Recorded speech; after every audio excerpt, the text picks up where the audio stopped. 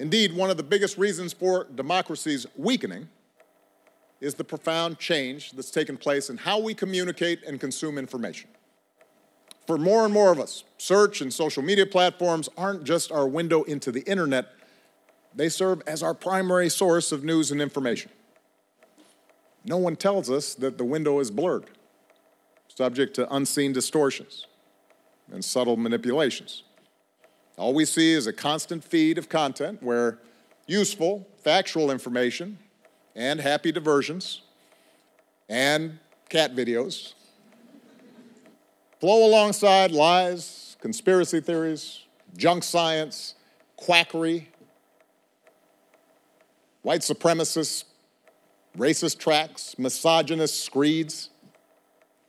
And over time, we lose our capacity to distinguish between fact, opinion, and wholesale fiction. Welcome to 10 Minutes on Democracy. Those comments were from former President Obama reflecting on the threat to democracy that online disinformation and misinformation continues to play in American society in a speech he gave at Stanford last April.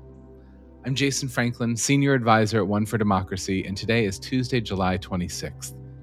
Let's start off by talking about the latest battles around the January 6th investigation that were spurred on and continue to resonate because of that very misinformation that Obama was speaking about. First, with the January 6th committee, the subpoenas have been sent to Secret Service over deleted texts from the day. They're pushing for the communications to be produced ASAP, although the Secret Service is arguing that some of those texts were deleted due to technical difficulties during a data conversion. The committee is also considering a subpoena of Ginny Thomas, Justice Clarence Thomas's wife, over her communications with Trump and key leaders leading up to the January 6th insurrection. They've noted that they are talking with her legal counsel and hope she will come forward voluntarily, but they are considering a subpoena if she declines. Also, a lot of notes coming out in various news sources about how the committee had expected to frankly be writing their report by now, preparing for a release in the fall. Of course, that's tied to the political cycle, but instead they continue to bring new evidence to light. And so the timing of this entire investigation continues to be up in the air and uncertain of how it will play out. Other big development on January 6th, of course, was that former Trump advisor Steve Bannon was found guilty of 2 counts of contempt of Congress for failing to comply with his subpoena to appear before the House Select Committee. So some of the early reports said he was going to prison for 2 years. What it actually is each count carries a minimum of 30 days and a maximum of 1 year in jail. So he could face up to 2 years in jail. They are saying they will appeal this conviction, but the big important piece is it's the first conviction of contempt of Congress tied to this investigation and the first since Watergate. So it's really profound to have this conviction even be pulled, and it sends a signal to others who may be summoned before the court. And it's worth noting the jury deliberated for just under 3 hours to reach that guilty verdict. So it was a pretty quick deliberation. The other big thing, especially because primary season is quieter right now as everyone's jostling for positions, is a kind of shift back to look at policymaking.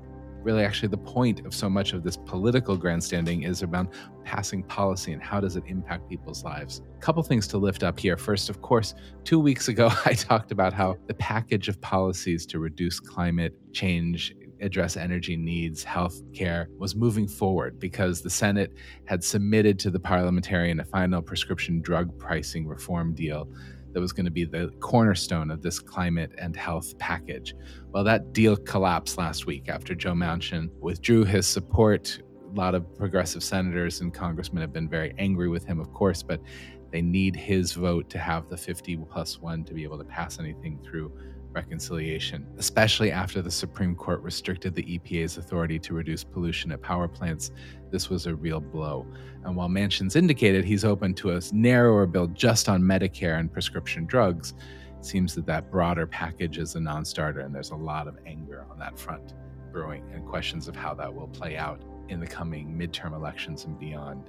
Despite that anger, a prescription drug and Medicare plan bill will move forward because you need to pass something. Another big piece, yesterday Biden was speaking with labor leaders and business CEOs about the CHIPS for America Act. It's a $52 billion bill about encouraging manufacturers of semiconductors chips to make those chips here in the United States.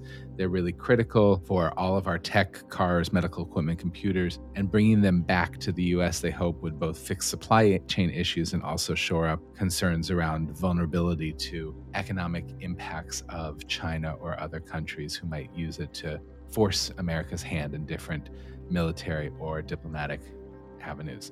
What's interesting here is the CHIPS measure has bipartisan support and so far looks like could have a chance to pass the Senate over a filibuster. It would be a victory for Biden in this moment. The other big bills that are moving through Congress are more tied to a Democratic response to the Dobbs decision. On Tuesday, the House passed the Respect for Marriage Act.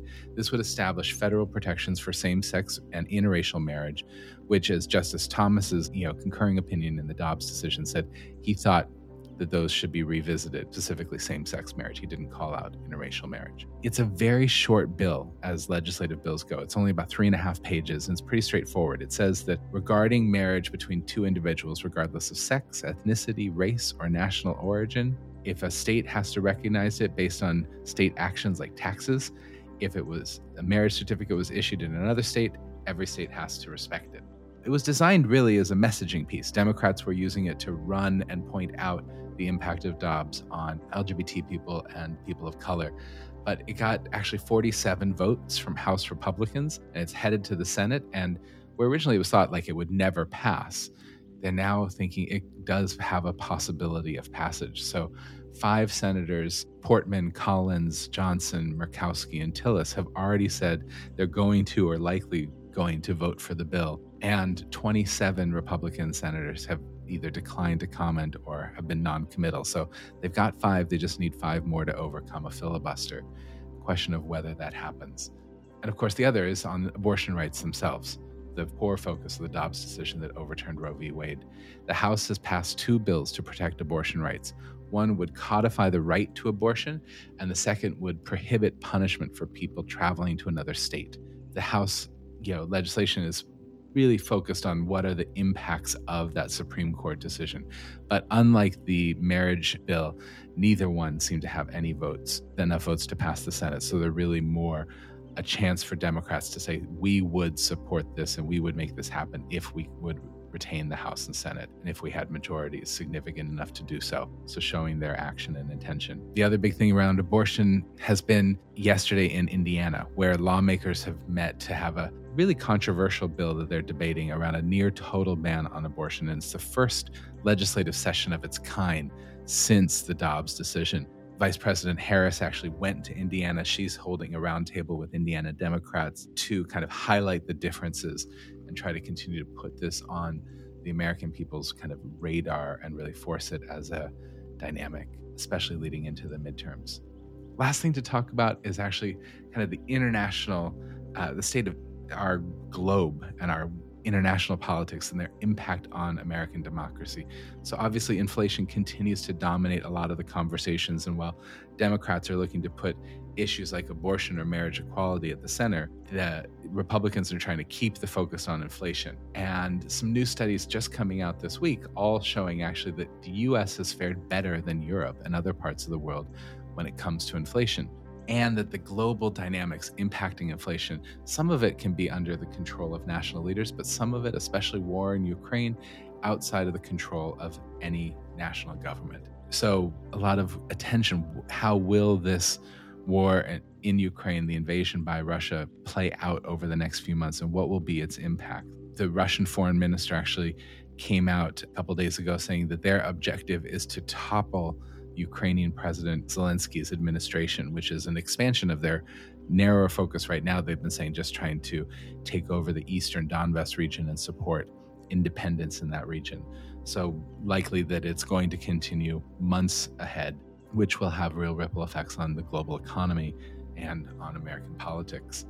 The other thing, of course, is concern around China and Taiwan. So as Pelosi, who has not yet confirmed her trip, but has said that she thinks it's important to show her support for Taiwan, China has been coming out saying that they will use forceful measures if the visit occurs, and apparently have privately suggested a military response was possible, which has triggered real concern from the Biden administration.